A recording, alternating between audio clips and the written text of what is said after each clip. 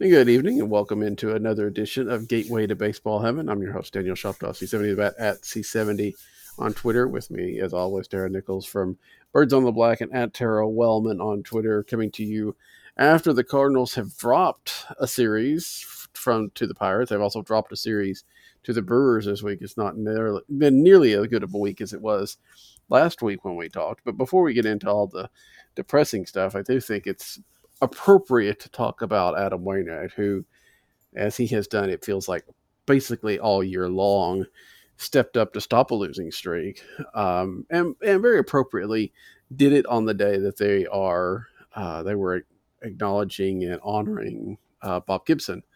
Wainwright goes out there at age 39 and 51 weeks, and throws 8 scoreless innings against the Pirates and looks.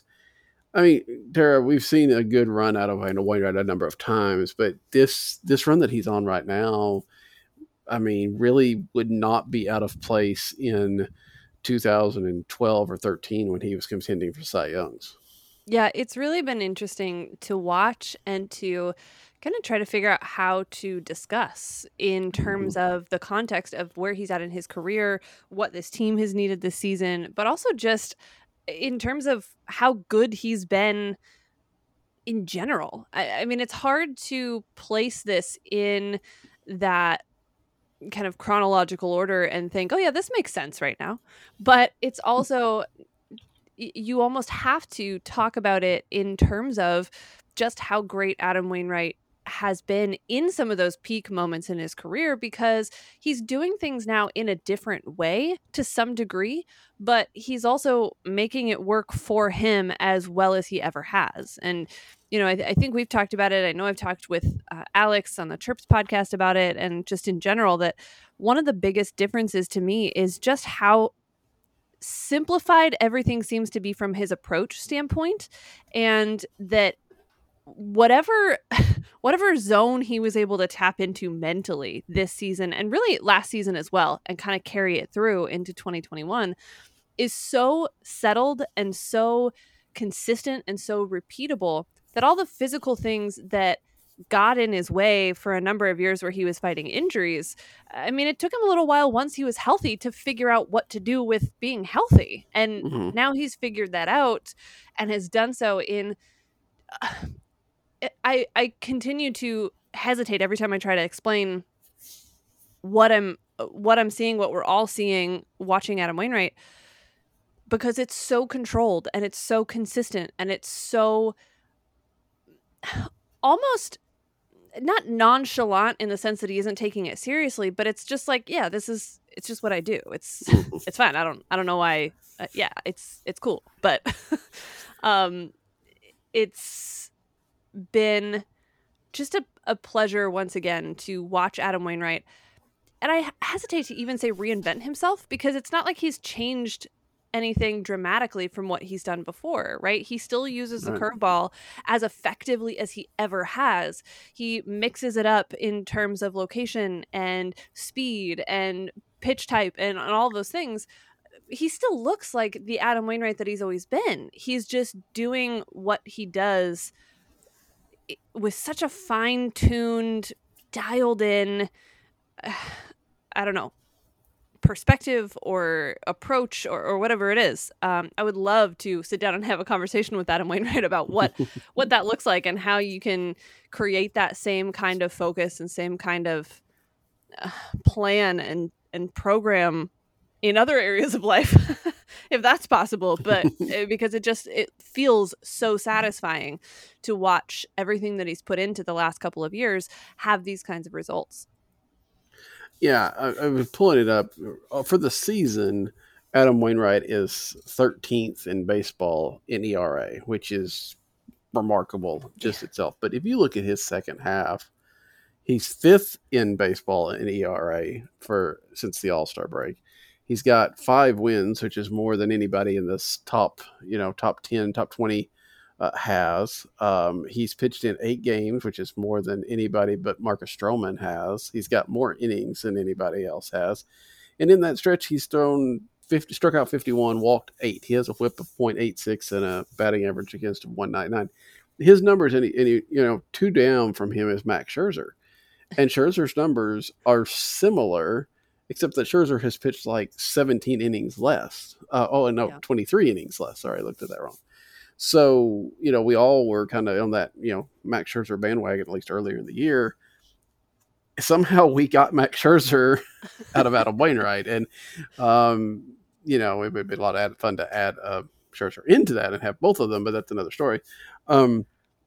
Just to see that. I mean, if you had told anybody 3 years ago that Adam Wainwright would be getting Cy Young votes in 2021, nobody would have believed you, because nobody would have thought he was still pitching the way he was looking. Mm-hmm. I don't think Adam Wainwright would have thought he was still pitching. No, I mean, he has said that after that time in San Diego and he went on the DL, he thought he was done. Yeah. That he might make some sort of rudimentary return, but that was it. And now he's really is pitching, I think, as best as he's seen. And it's fun to see, just because it is a guy that has learned how to pitch, like you said. I mean, he knows how to, he knows when to throw the fastball, he knows when to throw the curveball, and it helps that he's got this mind meld with Yachty back there. Yeah.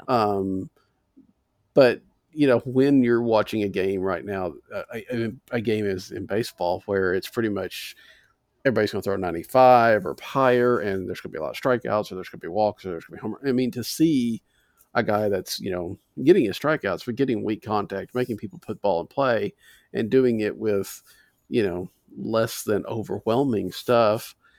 I mean, it's just amazing to see all the way around, and it's a lot of fun to see it in a Cardinal uniform. Yeah, I'm very glad we're seeing it in a Cardinal uniform and not watching this happen, in Milwaukee or something crazy like that. Not that you're holding any grudges at all about that. Never. And that's fair, right? I mean, this offseason, there was this idea that Yachty and Adam might sign somewhere else as a combo package. Now, it does sound like we've heard the reports this week that it feels like, if the smoke is accurate of the fire, that Yachty Molina is fairly close to a 1-year extension that will be probably similar to what he had this year. If Yachty's coming back, it really feels like Adam Wainwright's coming back for one more ride. We get a chance to see them again, and then try to continue to make that march up that battery standings.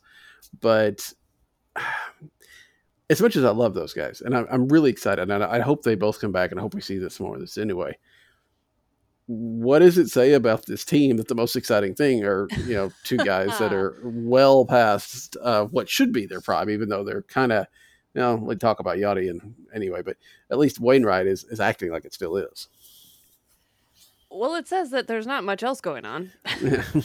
I think it says that, I don't know. I mean, look, Yadier Molina and Adam Wainwright obviously have loved being Cardinals for their careers, right? So it's not as if, it's a situation where that they're trying to get out. Okay, it's not that bad.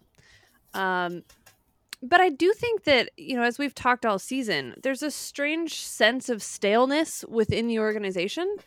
And it's interesting to see where the loyalties do lie and where they don't.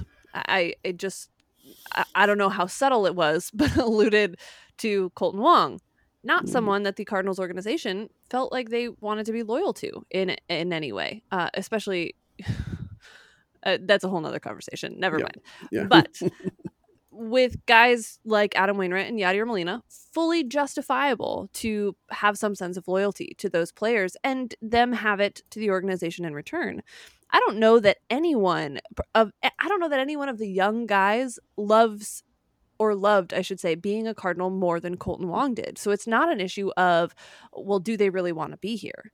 I think that sense of loyalty to the veteran players or guys who have meant a lot in those big winning seasons, World Series or not, is part of what makes the St. Louis Cardinals history and legacy and culture as rich as it has been over time. So I don't want to suggest that I think that's a bad thing. But I do think that without that influx of players coming in to fill in behind the Adam Wainwrights and the Yadier Molinas, without people on the staff, field staff and front office staff, that can be that breath of fresh air that some of the young players might be every now and then. Take Lars Nootbaar, for example. Mm-hmm. You still kind of get this same old feeling, even when there is excitement around a fantastic year by Adam Wainwright, or the possibility of Adam Wainwright and Yadier Molina riding off into the sunset together after a year where they can really maybe truly appreciate a larger fan base, or attendance at games or whatever it is. I don't know, but to answer your question, what does it say about the rest of the team? I think it says that there is this sort of status quo of valuing those guys, the Adam Wainwrights and the Yadier Molinas, so highly that it becomes the most important thing. Mm-hmm. And there is value in those guys. There is value in their stories and their legacies and the things that they've done in the city and in the organization. But there has to be lifeblood somewhere else as well, whether that's just because you're putting together a really talented winning team, or because you're actually transitioning to making Nolan Arenado the superstar, which I don't think there's been a great job of making that happen, but nonetheless. Or if it's because you kind of change the status quo that I talked about, not in terms of kicking Adam Wainwright to the curb, but of saying, hey, we're going to do things a little bit differently. We're going to bring some new voices in and generate a little more of that excitement to go along with the same old of Adam Wainwright and Yadier Molina doing incredible things. You were talking about, having that next generation, if you will, of players that comes up. And the Cardinals they've had a homegrown quote quote star basically for a long time, right? I mean, Pujols was the best of the team, and then you've had Yachty and Adam Wainwright, who have at times been kind of the focal point, and there's always been some young guys coming up that have been there. Now, the new faces that we would think would be Goldschmidt and Arenado, but obviously they've come out from another organization. Does that kind of institutional memory or institutional, bloodline, if you will, make it more important that the Cardinals get into conversations with Jack Flaherty about extending for a long-term contract? I know this is a two-sided issue, and Flaherty has been fairly, I don't want to say open, but seems to have been kind of on the I'm going to maximize and I'm not going to sign early and blah, blah, blah. But it feels to me that with not necessarily anybody else coming up that's a guaranteed, star, if you will, and what we have seen out of Jack Flaherty in the last couple of years, it feels like this is the time where they've got to go ahead and try to see if they can't lock him down long term.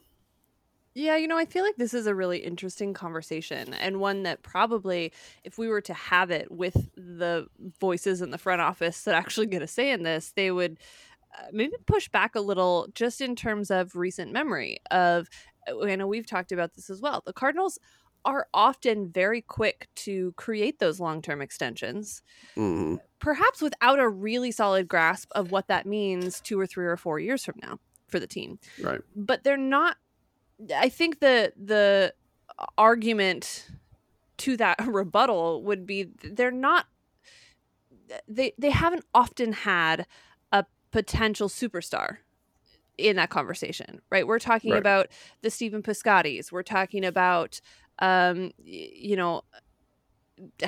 pick a guy that it's happened with recently, the Miles Michaelis, or whatever it is, Matt Carpenter, right? So we're talking about guys that aren't necessarily the core of that star factor in the lineup or in the rotation. So I think there is a difference when you're talking about a Jack Flaherty versus a Miles Michaelis.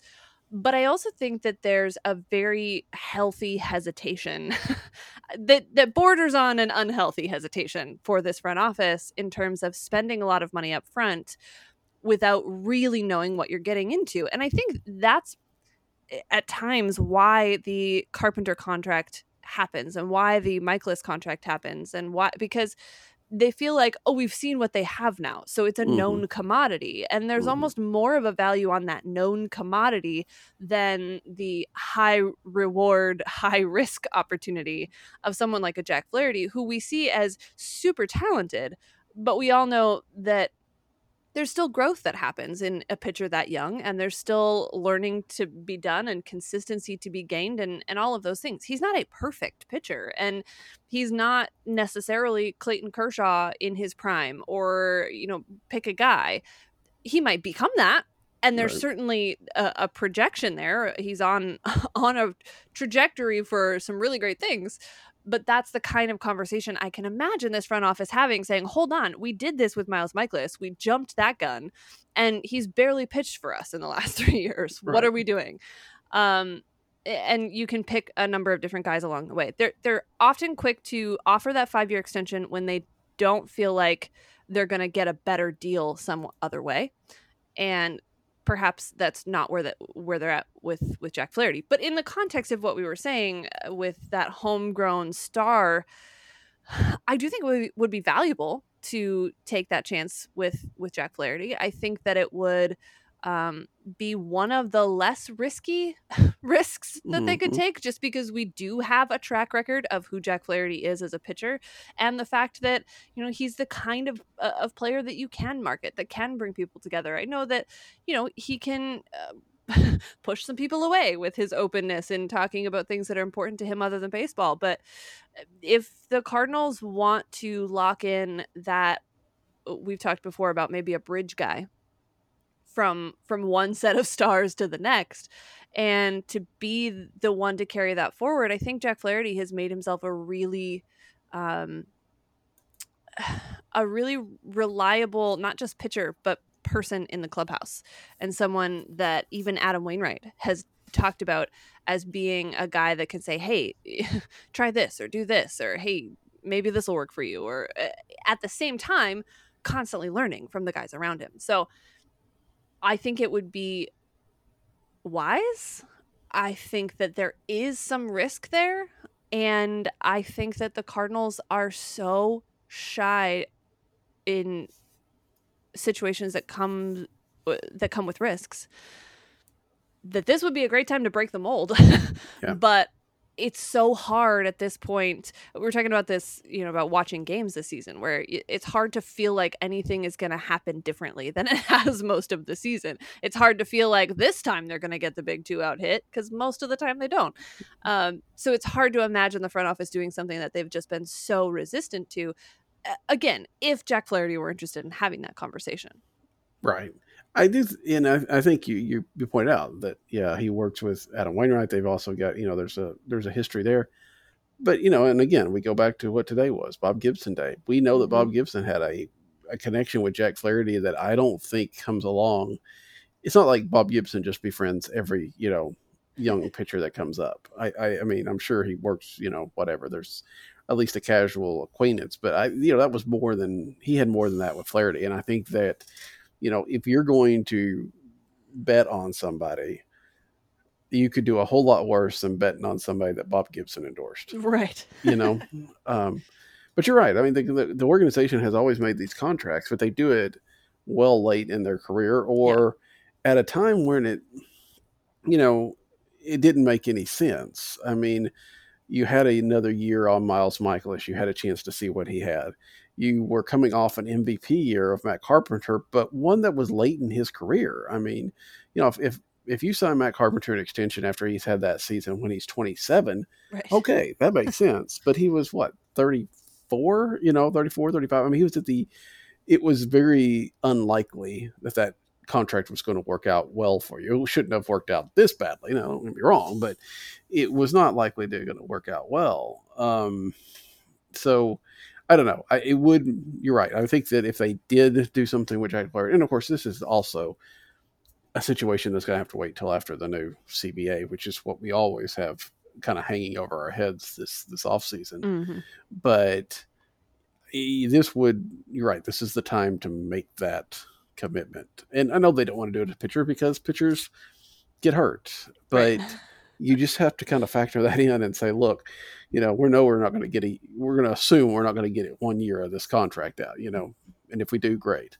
But I think it would hurt. I mean, as much as it was irritating and painful to watch Colton Wong come through this week and basically tear up the Cardinals, which is what he's going to do for the rest of his career. He may hit 200 against anybody else. He'll hit 400 against the Cardinals. I have just no doubt of it.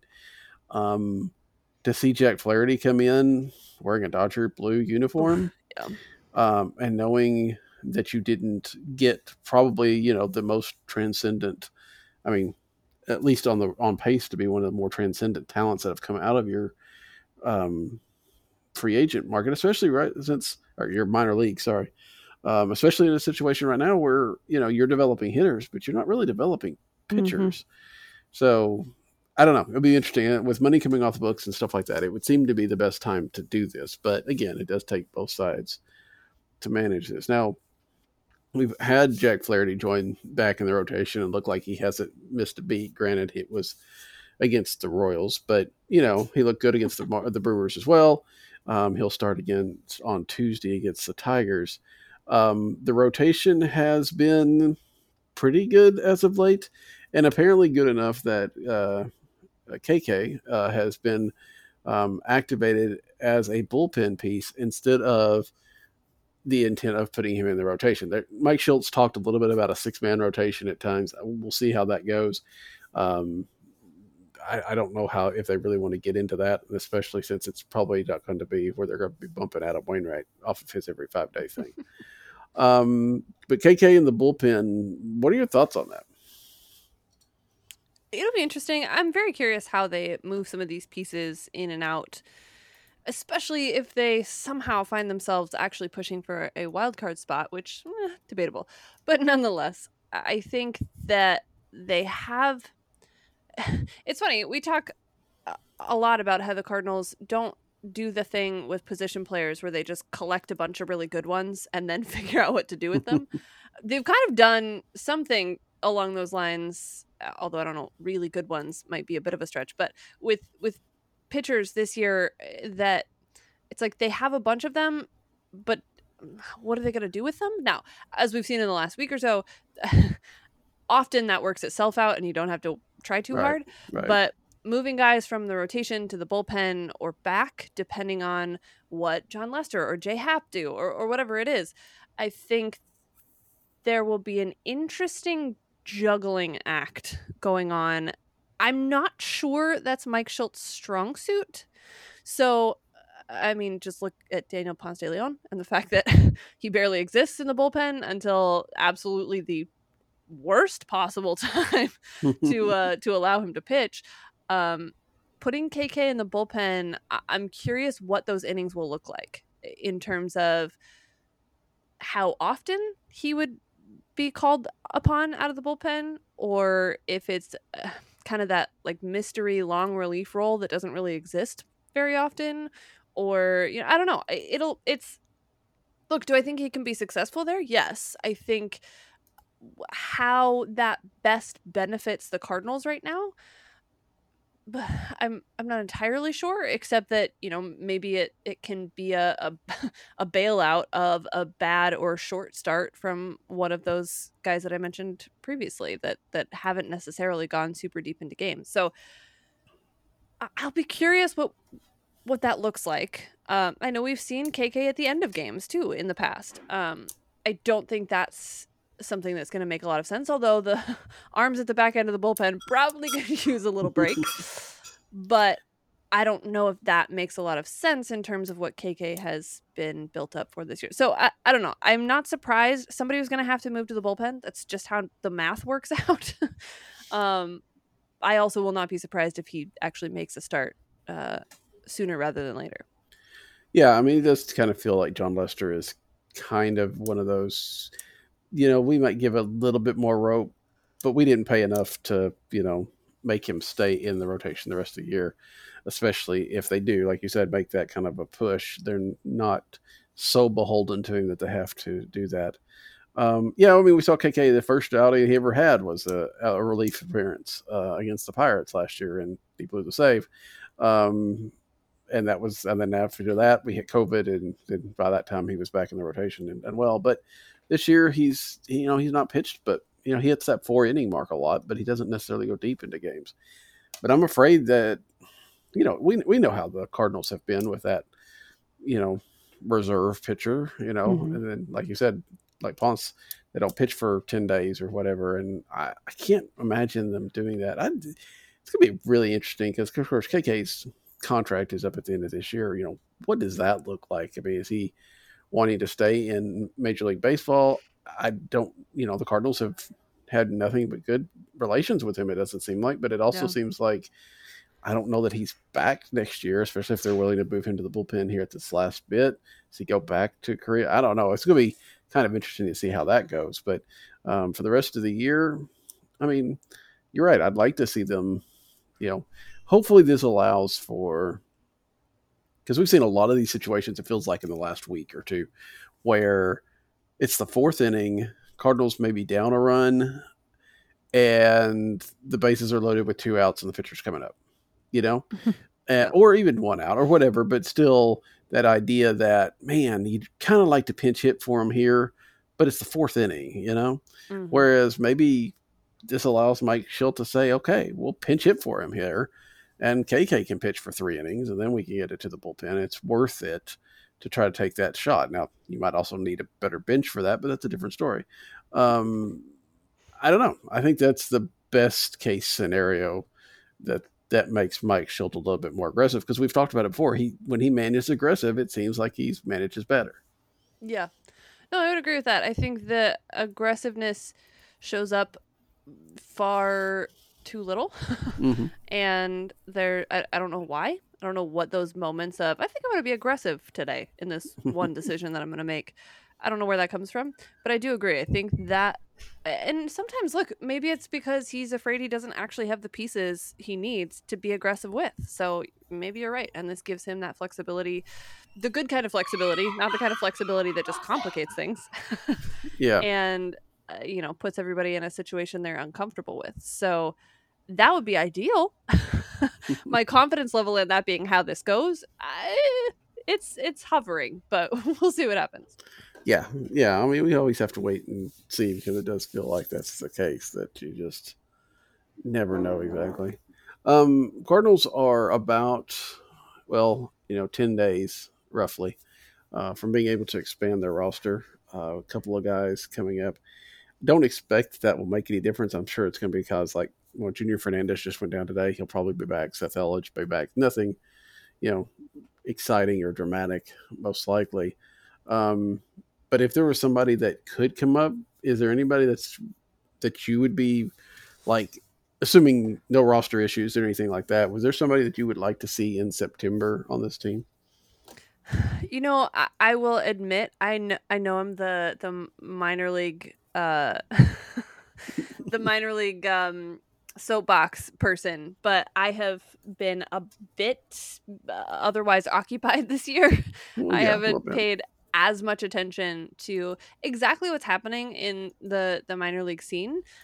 So I would be hesitant to start naming names, because I don't know that I've really given it as much attention to know who I would be leaving off of that list. But it's always exciting to me to see someone get a chance at that point in the season, just because they get a little taste. Especially, look, if the Cardinals are not really in the mix for the postseason, give some guys a chance who aren't necessarily there because they're going to make your team better, but because being there is going to make them better. And giving them that little taste of minor league competition, giving them the chance to be around some of those minor league veterans who can give them more than they're getting, in Memphis or wherever it might be. I think that's a great opportunity to see some of those names. I know you mentioned Fernandez and some of those guys who've had their moment to make an impression, but the impression is totally different when you're making it on the major league scene than hoping that people are paying attention to you in Memphis, which I clearly have not done enough of this year. But I do think that's the thing that doesn't get pointed out enough about this change from 40 to 28 is the number of players that are not going to get a month Right. of not only major league experience, of major league salary. I mean, that's a significant amount when you're Mm-hmm. not getting paid anything in the minors to get, 1/6 of whatever, 500 and something thousand. I mean, it's noticeable for those guys. Right. And so it is, plus it doesn't allow for, it's just, it doesn't allow to bring that top prospect up for the most part. You're just, I'm going to be very interested to see how teams do that because this is the first year it's really happened. But it could easily be that okay, they're bringing it up with another catcher and another arm, and Right. you go on. It's nothing really interesting. I mean, it would be fun to see Matthew Liberatore, although he's had his issues, and I'm not sure that he's quite ready yet. Yeah. Um, And it that's might, honestly, that's the one name that I thought, I would like to see him just get that opportunity. mhm, But I also think it depends on what you're bringing that guy up for, right? right, What is the purpose of filling that spot? yeah, Um, if it's to make you better, then you don't use it for someone that you just want to have the experience. right, yeah. And I mean, there's Juan Yepes, Nick Plummer. Yep. I mean, those kind of guys that the guys at college talking about quite a bit. Those would be interesting. But again, you're right. How much are we going to get to see them? I mean, we're already going to, I think there's a possibility that Dylan Carlson comes off the DL or IL Mm-hmm. Tuesday, Wednesday, somewhere earlier in this part of the week. We've seen Lars Newbar play over the last few days, and he's played fairly well. I mean, he's had a couple home runs. He did have some misplays in the outfield a couple times, but he's held his own over this little stretch. Now he's going to go back to either the bench or to Memphis or whatever the case may be. If you're bringing up a guy like a Plummer or a Yepes that plays, well, Yepes plays first base, I think, but an outfielder or a first baseman, either way, that's only going to get in there once a month. I don't know. I don't, right. Yeah. If they're out of the race, that's a different story, and you kind of rotate those guys in a little bit easier. But if they're even, as they are right now, 4.5 games out, that's close enough, especially with the Reds being the team that's in the second wild card position. That's close enough to say you've got a shot, and you can't really necessarily throw some young guy out there just to see what he's got if you're trying to win ball games. Yeah. No, I agree. I think that the fact that, it's not the same as it once was, where you bring a bunch of guys up Mm-hmm. and just let them hang out in the dugout or whatever. There is some larger purpose to that, and it does make a difference if the Cardinals if they if they, instead of going 6-0 this week, again drop each series that they play, and the Reds go 6-0 instead, whatever it is, right? Mm-hmm. If the math starts to look like it has the potential to look, then the experience factor tips the scale a little bit differently than if that spot means you can have access to players who have already made your team better at some point this season, or to somebody who might just be the right piece at the right time to give you a little boost. And there are enough people in that conversation already that maybe it's not someone that needs the experience as much as it is Mike Schilt just needing the roster spot. Yeah, it's going to be kind of, like I said, going to be kind of interesting to see how that gets used, and then if that holds up through, if teams want to keep that through the next CBA, because that's something that I think at least could be negotiated, part of those negotiations of something like that. So we'll wait and see. But Cardinals have a week that should be easier, but should be. He's like somebody, as I said, talking to today. The Cardinals played to the level of their competition, good or bad. Because the Milwaukee series, for the fact that they lost 2 out of 3, they look like a team that could play with the Brewers. Then they lose 2 out of 3 of the Pirates and look like a team that can play with the Fire. You know what I mean? It's just so. But they got 2 with the Tigers and then 4 more with Pittsburgh before we get back with you next week. So hopefully we're talking about another good week. Hopefully they've cut a little bit of that wild card. But I don't put any money down just to be safe. So Yeah, keep that. You might need it later. that's right. So until next week, that's Tara. I'm Daniel. Good night. Hey Cardinals fans, thanks for listening to this week's show. If you liked what you heard, you can find us on iTunes. Just search Gateway to Baseball Heaven under podcasts and click subscribe. While you're there, feel free to give us 5 of those little gold stars or even a quick review. And tune in next time as we break down another week in baseball heaven.